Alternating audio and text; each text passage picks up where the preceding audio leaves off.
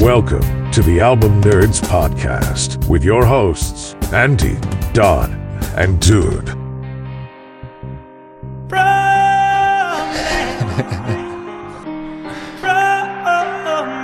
All right, this is the Album Nerds Podcast. I'm Dude. I got Andy and Don with me. Time to get bromantic, fellas. How y'all doing? Sounding good on that auto-tune, man. Thanks. Like it. Should have had Don on the vocals. They crushed it. Bromance.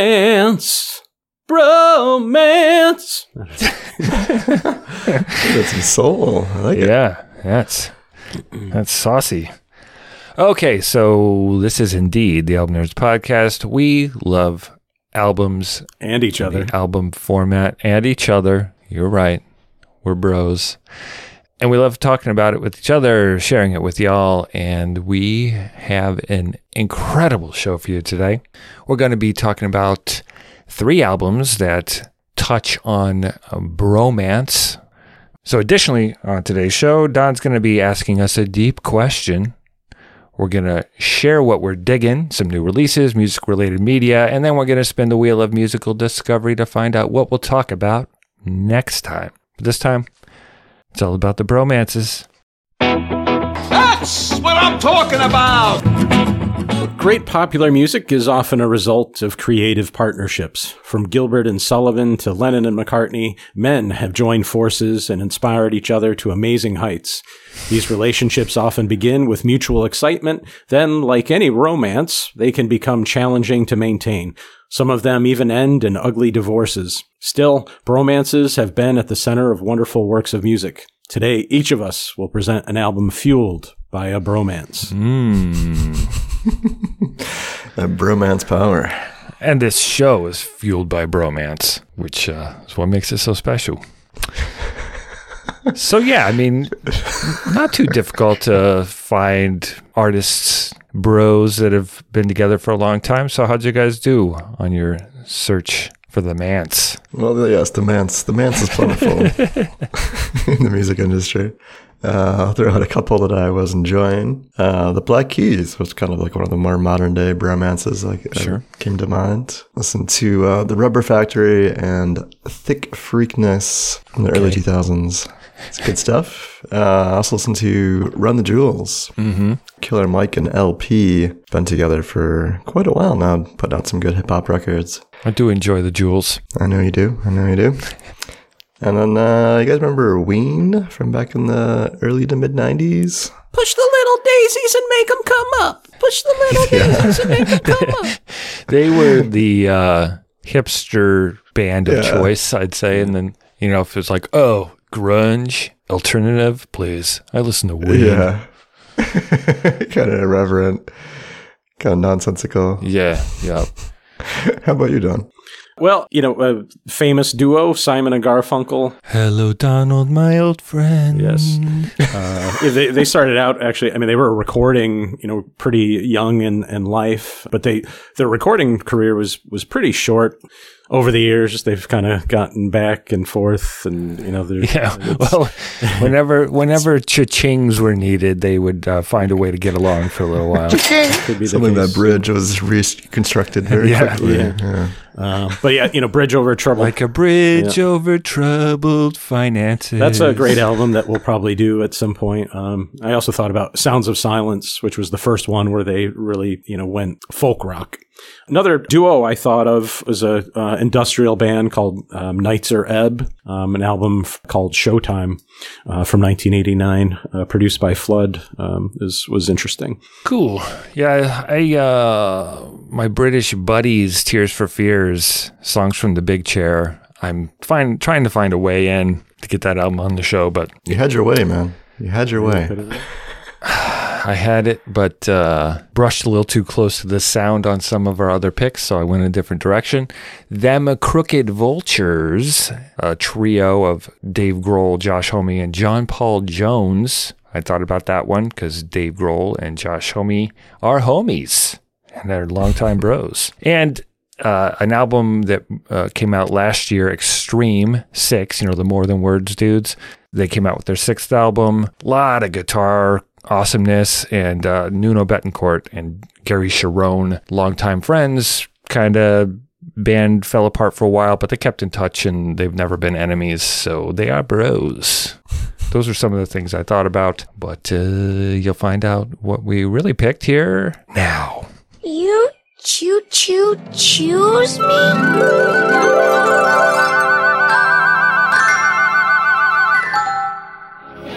Theirs was the sound of California dreams, of endless summers and perfect waves, where the girls and boys were blonde, brown, and never had jobs.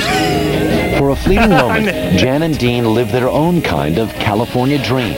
Even quicker, it was gone. Oh, so dramatic. Doesn't that sound so idyllic? And then just... That's when they hit Dead Man's Curve. Yeah, literally in this case.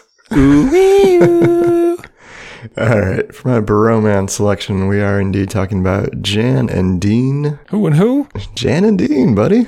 Surf City, man. I was just being one of the listeners. Oh, okay. Yeah. And their 7th studio album for the surf rock pop duo from Los Angeles, California. Let's play the title cut. This is A Little Old Lady from Pasadena.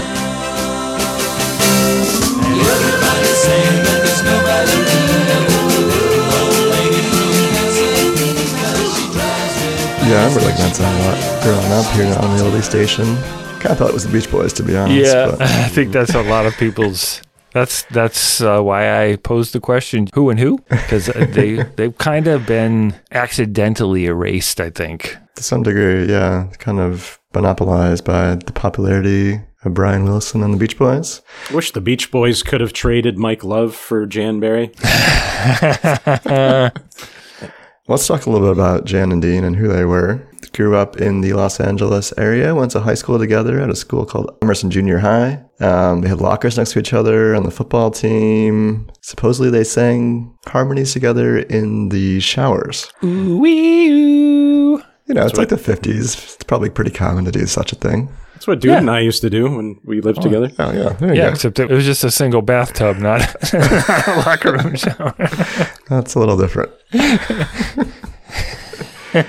Yeah, so they kind of on a whim, I think it was on a dare, started a band together. Just happened to know a local producer, got to do some recordings, got a couple hits under their belts. I'll mention a few of their popular songs you may recognize. Probably the most popular would be Surf City, which they would record with Brian Wilson in the mid-'60s. They also had a song called Dead Man's Curve, which would kind of come back to haunt them a few years after its release. Drag City, Sidewalk Surfing, some pretty big hits for them. Now, given the era, Drag City was about drag racing cars, correct? Not like RuPaul's Drag Race? Yes. Okay. Yeah, cars were a big thing in the 60s. Yes. Yeah. These surf dudes, it was like, okay, well, we can't do any more surf songs. Let's do stuff about cars. Yeah. Right. Ooh-wee-oo. All right. My clickbait headline for this album is Little Old Lady's License Suspended Takes Up Surfing. As much as this album thematically deals with old women driving muscle cars, it really is a surf rock record. Primarily the sound, is dealing with that style. And I think they do a really good job of capturing that sound of the early to mid 60s. At which point Jan was in a bad car accident just down the street from the song they were writing the Dead Man's Curve song about. Suffered some brain damage and eventually to come back to continue his recording career with Dean, but never really was the same after that. But it was cool. They stayed on tour for a few decades, up into almost the 2000s. Why don't we play another cut from the record? This is called Memphis. Touch with my Marie. She's the only one who'd phone me here from Memphis, Tennessee. Her home is on the south side, high up Yeah, that one kind of flirted a little bit with the British invasion type of sound. Makes sense. I didn't realize it was a Chuck Berry cover, and it's interesting lyrically because the narrator is speaking to a long-distance operator trying to find the number of a girl named Marie who lives in Memphis, Tennessee. But in the final verse, it's revealed that Marie is 6 years old, and you're like, what? But it's like his daughter, so it's like his ex-wife has taken the daughter away. So kind of a cool story, bro. Yeah, I was afraid that was going in a bad direction. So my clickbait headline for the Jan and Dean record: Don vows not to mention Brian Wilson because Jan and Dean deserve a moment. Let's see if you can live up to that promise. Yeah. Well, you already mentioned Mike Love, so that's allowed. But yeah, I guess I didn't realize, that these guys, deserved so much credit. I think for this California sound, it seems like, Jan Berry was a, real songwriter and he produced, the albums. So I guess I had maybe a image in my head of just kind of two random dudes being thrown in a studio to record surfing stuff to meet some good looking surfer guys. Yeah. And it sounds like, these are real musicians, real songwriters, and it's good. I mean, on the surface, it's hard to, tell the difference between a Jan and Dean song and an early Beach Boys. Yeah. Yeah. Surfing's not a sport. It's a way of life. It's a way of looking at that wave and saying, hey, bud, let's party. This California thing it's so interesting. I mean, looking back at it or, hearing it from, today's ears, it just sounds really silly and hokey. But I think so much of the imagery in this music really shapes my view of California and what maybe the early 1960s were like, this idea of hot rods and, people surfing and skateboarding down the boardwalk. Right. Yeah, totally. Personally, I love that sort of mental space to hang out, and it sounds like such a fun place to be. And I mean, these guys were probably growing up in like one of the funnest times to be a teenager in America, with like these huge hot rods, living with all these beautiful women in California. Just sounds like a nice place to be. It's kind of a contrast from like the British invasion, because I feel like the Beatles and the Stones came and they're like covered in industrial soot or something. There's like this darkness that comes from the UK. Yeah, it's the opposite of that. All right. Well, let's talk a little bit more about that idyllic California lifestyle. This track here, not surfing on the water, but surfing on the sidewalk. Grab your board and go sidewalk surfing with me. Don't be afraid to try the newest sport around. So you gotta bust your buns instead of catching a wave. The Beach Boys version of this particular tune, which I thought was interesting. Now, it's unfortunate. Jan had written a song called Marsha, Marsha, Marsha, but unfortunately it didn't make the album. And the Brady Bunch later stole it. Man. Good one. Marsha, Marsha, Marsha. Yeah, so that song was music by Brian Wilson, lyrics by Roger Christian, recorded in 1964, and it's cool that it's about skateboarding. I mean, that definitely is another very California thing. I mean, it took over the entire country eventually, but it did feel like a California thing, even in the 80s when I was a kid. Yeah, I watched a really interesting clip of American Bandstand of them introducing skateboarding to the audience. They had to explain what it was, and it was like the most rudimentary skateboard you could possibly imagine. Cool. Yeah, so that song, again, Catch a Wave with new lyrics, but cool lyrics, and they were pushing boundaries by saying buns in a song, and now we would just say ass, but you do what you do. Yeah. My clickbait headline for this album: California Boys Bromance ignites a surf rock craze. However, the good vibrations don't last long thanks to serious competition. And I think that the Beach Boys' largeness and Brian Wilson, I can say his name, his creativity and drive to go beyond and the surf stuff did allow them to continue longer when the surf rock sound kind of started fizzling by the late 60s. So they have been a little bit erased. Now, when I was a kid, I knew about them. My dad told me stories about them and the car accident, and I saw them performing at a Beach Boys concert that was broadcast on PBS. And so I knew a little bit about them before this, but not much. Well, I think they're worthy of a little more digging. I really came to like this record quite a bit, and they have a couple other ones from this time period that are also equally as good, I would say. I mean, they really were focused on making hits. That's kind of like how they made money and got their popularity. So there are, hits and misses, but I think overall, Jan and Dean, there's some good fun songs, If you're looking for something to take you back to that simpler time in the sunshine in California, check out The Little Old Lady from Pasadena. I'm good enough, I'm smart enough, and doggone it, people like me. If you're enjoying the show, and we hope you are, do us a solid and leave a review on Apple Podcasts, Spotify, or your favorite podcast app. Maybe we made you laugh or you discovered an album you enjoy. Leaving a review keeps the show going and helps other music fans find us. We were two kids from a nondescript suburb of Liverpool, both working class, both with no money, who had a hobby that was trying to emulate German imported records that even our best friends thought were utterly awful. All right, well, my Bromance record comes from Orchestral Manoeuvres in the Dark, generally known as OMD. This is their third studio album called Architecture and Morality, released in November 1981. OMD, the creative core is Andy McCluskey and Paul Humphreys, they met in primary school and started messing around with electronic sounds and stuff.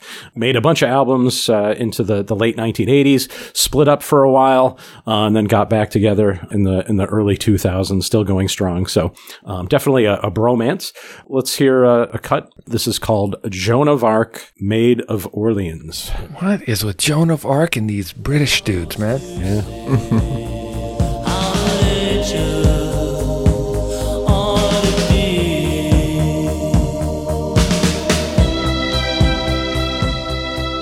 Morrissey before Morrissey. Yeah, I like the pulsing kind of waltz in that song.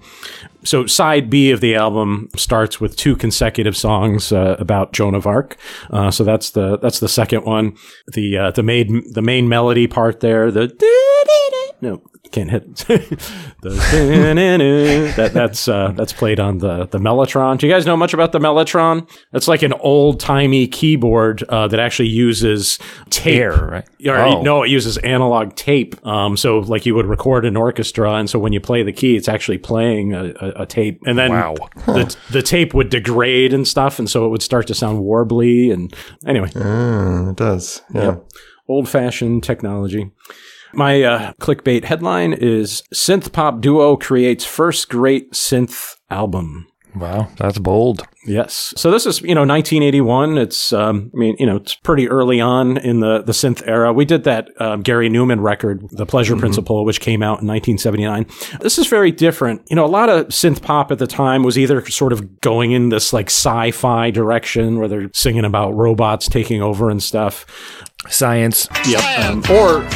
Or people were going in more of like a dance pop direction. And this album is neither of those. It's dramatic. There's real, I think, romance and passion in this album. But it's not really dancey. I mean, there's some dancey rhythms in there. And it's not really sci-fi, although it has sort of a dark, melancholy feel, kind of an industrial sound.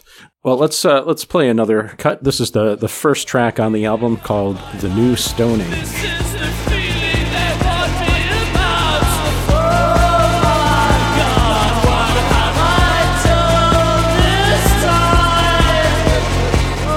So yeah, The New Stone Age, the opening track, surprised me quite a bit because I was expecting, the only OMD I knew was "If You Leave, blah blah blah," So I was expecting something very croony, and I was surprised by this Robert Smithish, Curish kind of treatment. The whole album doesn't continue that tradition, but it is a nice opener, and it did get me interested as this album began.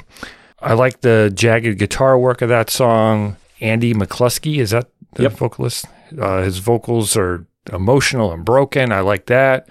it's like the samples and the jittery sound. Maybe it's coming from the tape degradation. I like that. It's cool. My clickbait headline, OMD, more like OMG.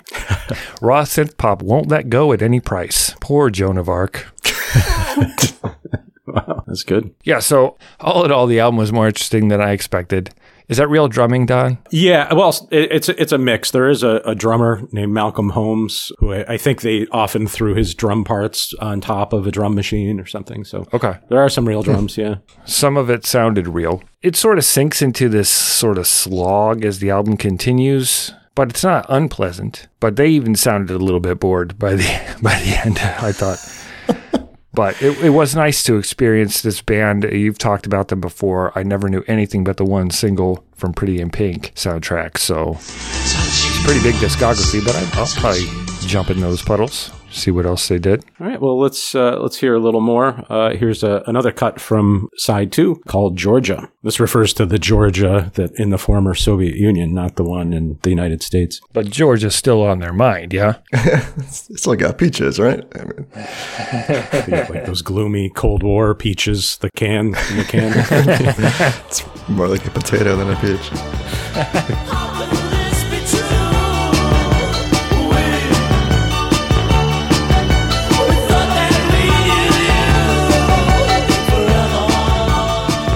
This is a pretty interesting record from my perspective. I'm not really sure what to make of it yet. Like so many of Don's selections, it's got a lot of depth, a lot of nuance going on here, and I'm still trying to figure it out. But my clickbait headline is kind of just nonsense. Local man found naked and unconscious after attempting the so-called orchestral maneuver.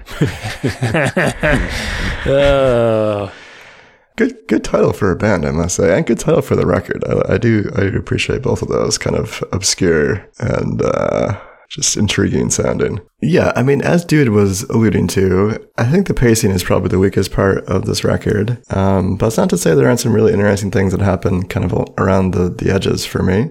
I really enjoyed the opening, and I really enjoyed the closing. I thought there was some interesting moments in the middle, but it did feel like it loses steam, I guess, halfway through. Mm-hmm. That Georgia, though, does add a little boop, bop, boop, boop, boop flavor to it.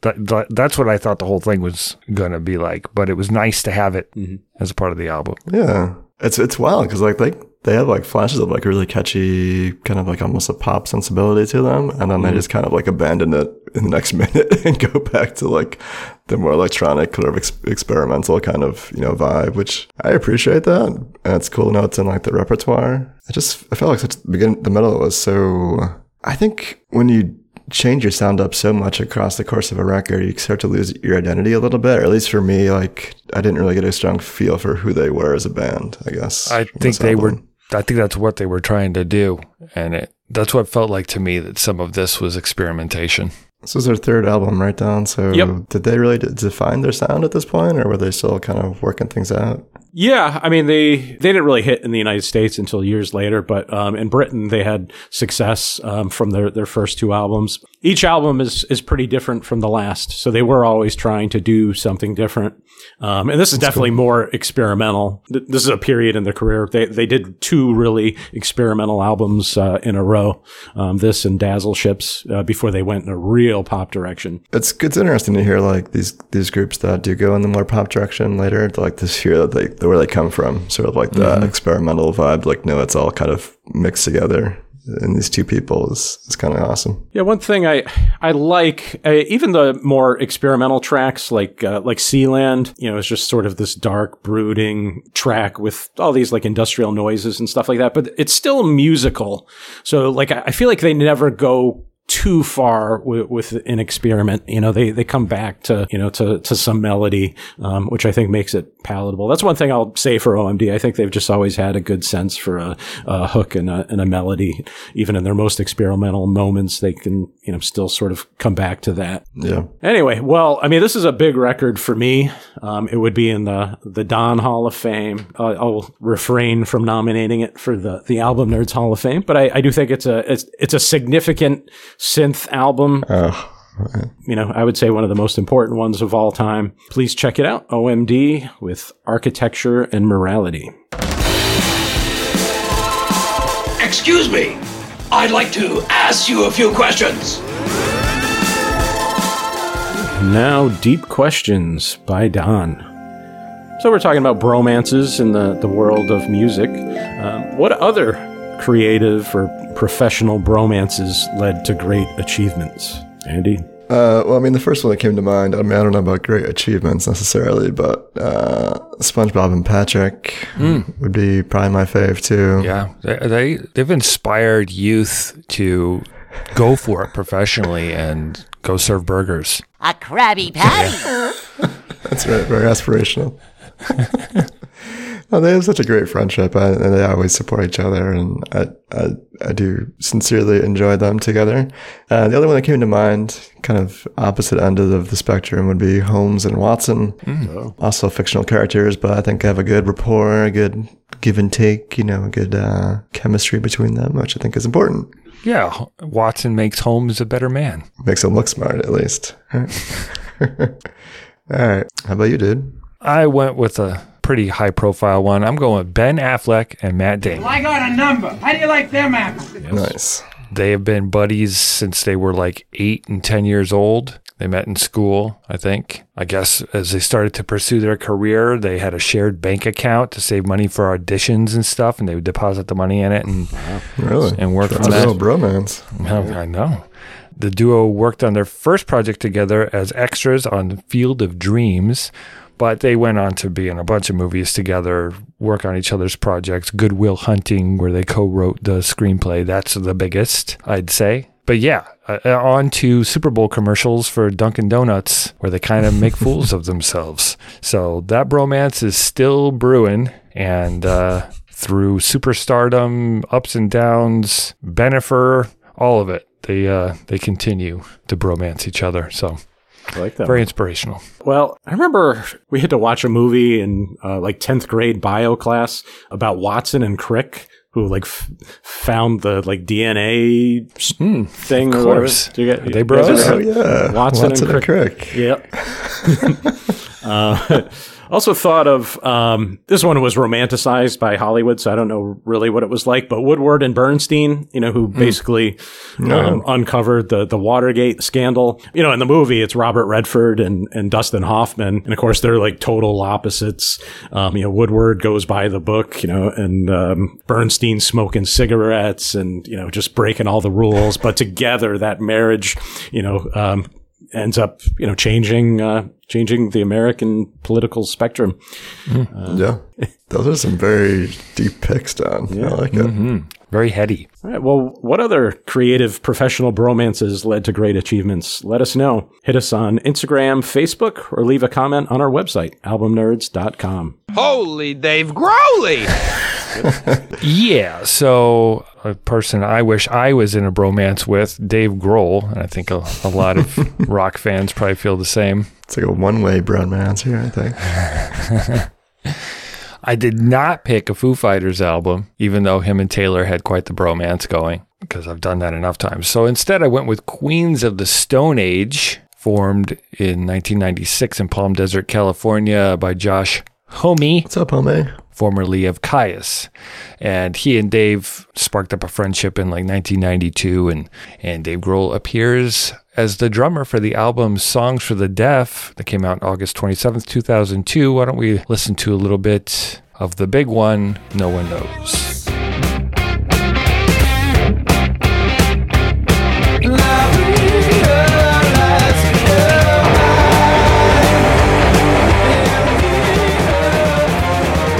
At that time, it was so nice to hear Dave Grohl back on the Skins. He's definitely doing some drumming there. Yeah, those drum fills, I think, just work so well for the song and kind of establish what this band was and what their sound was for this album anyway. It's the only one he was on the entire thing and was touring with them and such. At the time, I was a little concerned that Foo Fighters might be dead because it kind of gotten a little stale, and maybe this was...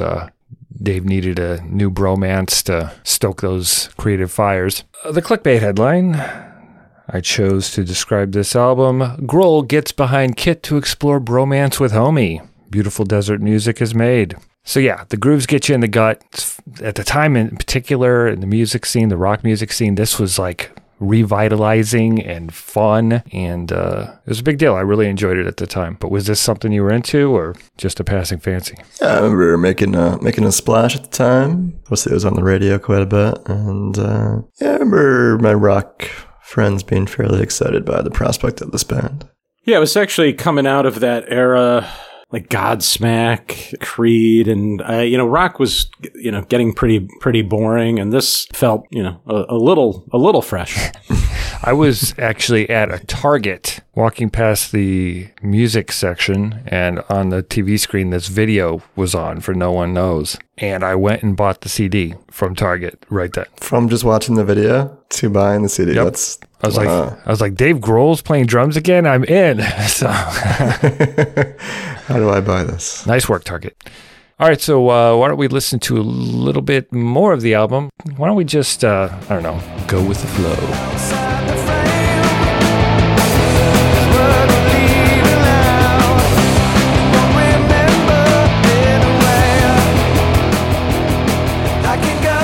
It's the second single off the album.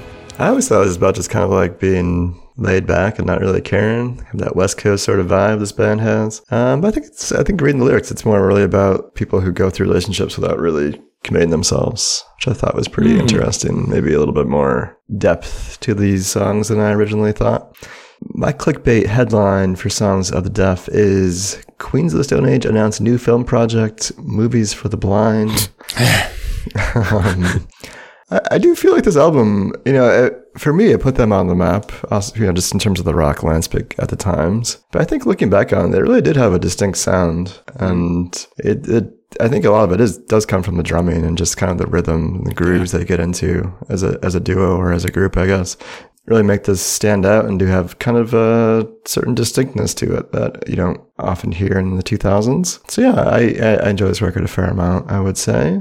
Yeah, a lot of different flavors in terms of like their lineup. Over the years, yeah. Yeah, Homme and Oliveri and Grohl and Mark Lanigan from Screaming Trees, and the three people providing vocals throughout does change things up. But then there's that whole concept, the radio station stuff. Yeah, there's little skits. Yeah. Yeah, it's like you're supposed to be tuning up and down the dial as you're driving through, California deserts, I think. And that's a cool idea. But when an album is this long, and again, it's one of those that I think is a victim of the time of album bloat, trying to fill a CD instead of just focusing on the songs. Yeah, totally agree. I think the last couple of songs kind of felt a little throwaway to me as well. But the beginning of the record's pretty stacked, so. Yeah, there are plenty of standouts. You think I ain't worth $1, but I feel like a millionaire. It's funny, that Mosquito song, right? That's supposed to be like a hidden track, but it's like 6 minutes long. Like usually the hidden tracks are like 30 seconds or something. Minute, yeah. Like what the hell? But I really dug the hanging tree. It sounds like the Grim Reaper is singing. That's Mark Lanigan's voice. But I thought it's just a cool groove. And yeah, I like that track too. I almost picked that one. So why don't we listen to a little bit from Songs for the Deaf. This one's a song for the dead.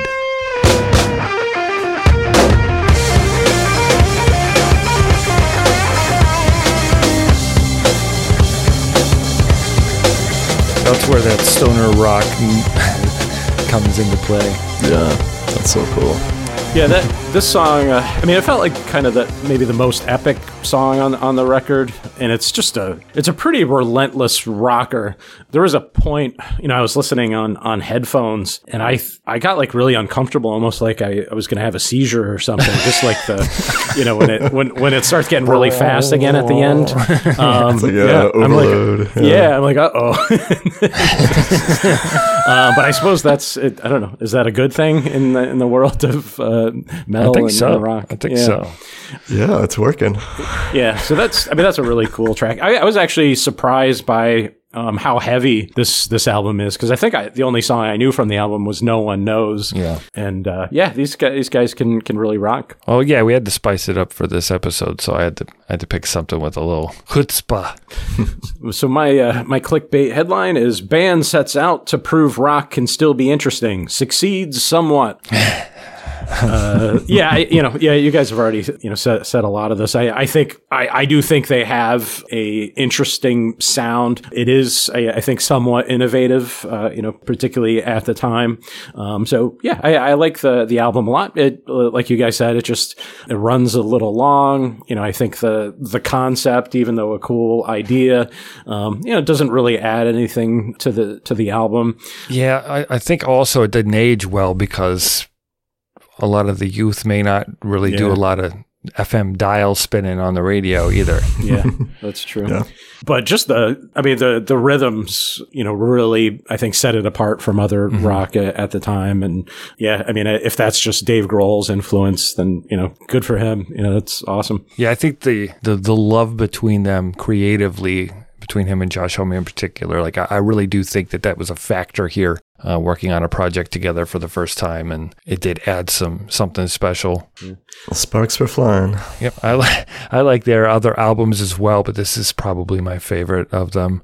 The one thing I will warn people of, if you're listening to this album for the first time, especially if you're listening to the unedited version, 6-shooter kind of takes things in a screamy new direction that you may not be expecting on your first spin. So just throwing it out there, although it is a cool song with Nick Oliveri on the lead vocals. Okay, so that was the bromance that is Dave Grohl and Josh Homme in the band Queens of the Stone Age with the very cool, very fun rock album Songs for the Deaf. Check it out. Can you dig it? Can you dig it? Can you dig it? So, bros, we've been stuck in a web of bromance. Have we been digging anything else? Yes, I have some new releases here I'd like to briefly share with the group. One indie rock duo I'll mention here by the name of Ducks Limited. They have a record called Harm's Way. It's kind of jangly indie rock from the Toronto-based duo there, Ducks Limited. Also mention a record from a woman-led collective from Mali named of Les Amazones de Afrique. You've been practicing? The album is entitled Moscow Dance, I think is how you would say it. I'm not even sure. How would you guys say that? Moscow Dance. I think it's dance. Dance? Okay. Dance? I don't know. Check out their latest album. It's a pretty interesting mix of dance and electronica, along with the obvious world music, African sounds. I'm enjoying it so far myself. Sounds like an elephant. Yeah, that's so too. Does a little bit, yeah. That's cool. What's that like for a whole album experience? So, I mean, the one song is pretty cool, but is it easy to get lost, or can you keep up with it? I think it's quite varied from what I recall. There's quite different types of sounds on there. It's not all just kind of glitchy electronica. Yeah, for those of us that might be jumping into something new, if we check it out, just want to. It helps if you're from Mali or on Mali. Hey-o. Nice one. And real quick, we have a new release from the UK punk rock group Idols. The album is called Tank with a G. It's their 6th album. It sounds a little different than their past work. Maybe a little more somber and a little less energetic, from that's my take. Kind of still has that little bit of a Clash vibe, which is part of what I liked about what they were doing. So definitely have to check that one out. I was hoping Billy Idol, like, and his kids had started a family group.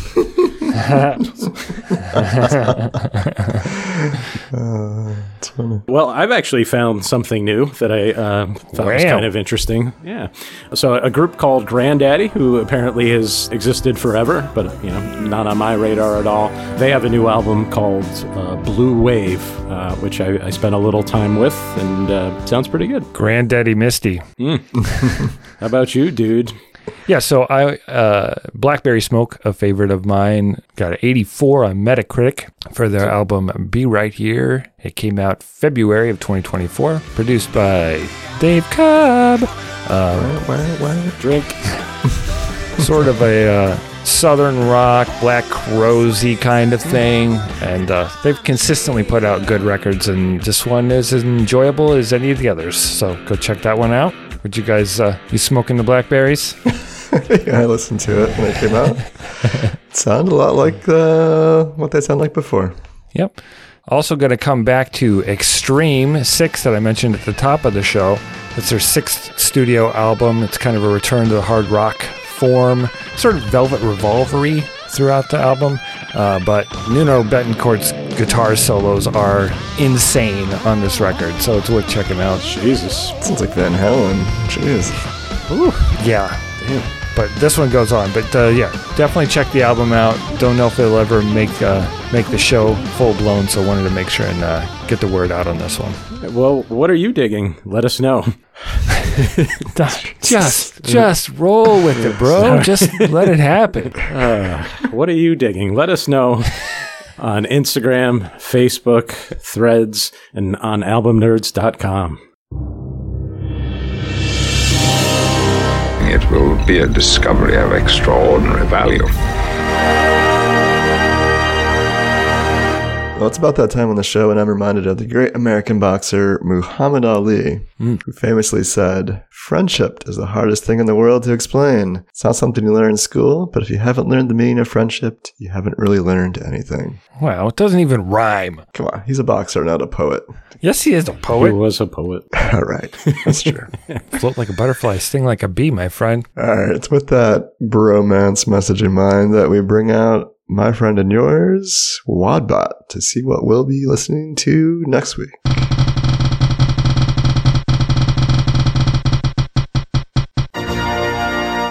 True musical discovery will be yours, with a little luck of the Irish. Next time, you will be exploring albums by Irish artists and bands. May you live as long as you want, and never want as long as you live. Okay, Siri with the Irish accent. To do it. Okay. So the Emerald Isles, right? That's what people call Ireland. So big. That's cool. There's plenty of awesome Irish artists. So looking forward to that. Lots of fun stereotypes we can play up. Yeah, I'm sure the accents will be prevalent. Yep, I'll bring me Lucky Charms. God. Just a quick reminder, we do have an ongoing Album Nerds Hall of Fame vote in progress. Go to our website, albumnerds.com, as well as Instagram and Facebook at Album Nerds. Cast your vote for Meatloaf's Bat Out of Hell. Do you think the album belongs in our Hall of Fame? Sound off. So again, does Bat Out of Hell belong in the Album Nerds Hall of Fame? What's your favorite bromance record? What else are you listening to? Leave a comment on our website or email us at podcast@albumnerds.com. Follow us on Facebook, Instagram, and Threads at Album Nerds. Please subscribe, rate, and review on your favorite podcast app. And if you'd like to support the show, you can do so via PayPal at albumnerds.com/support. Thank you once again for listening to the Album Nerds podcast. We'll catch you next time, Irish style. Is that with a little bit of whiskey? Could be. All right, thanks for listening, everybody. Catch you next week. Do you have to let it linger? Do you have to?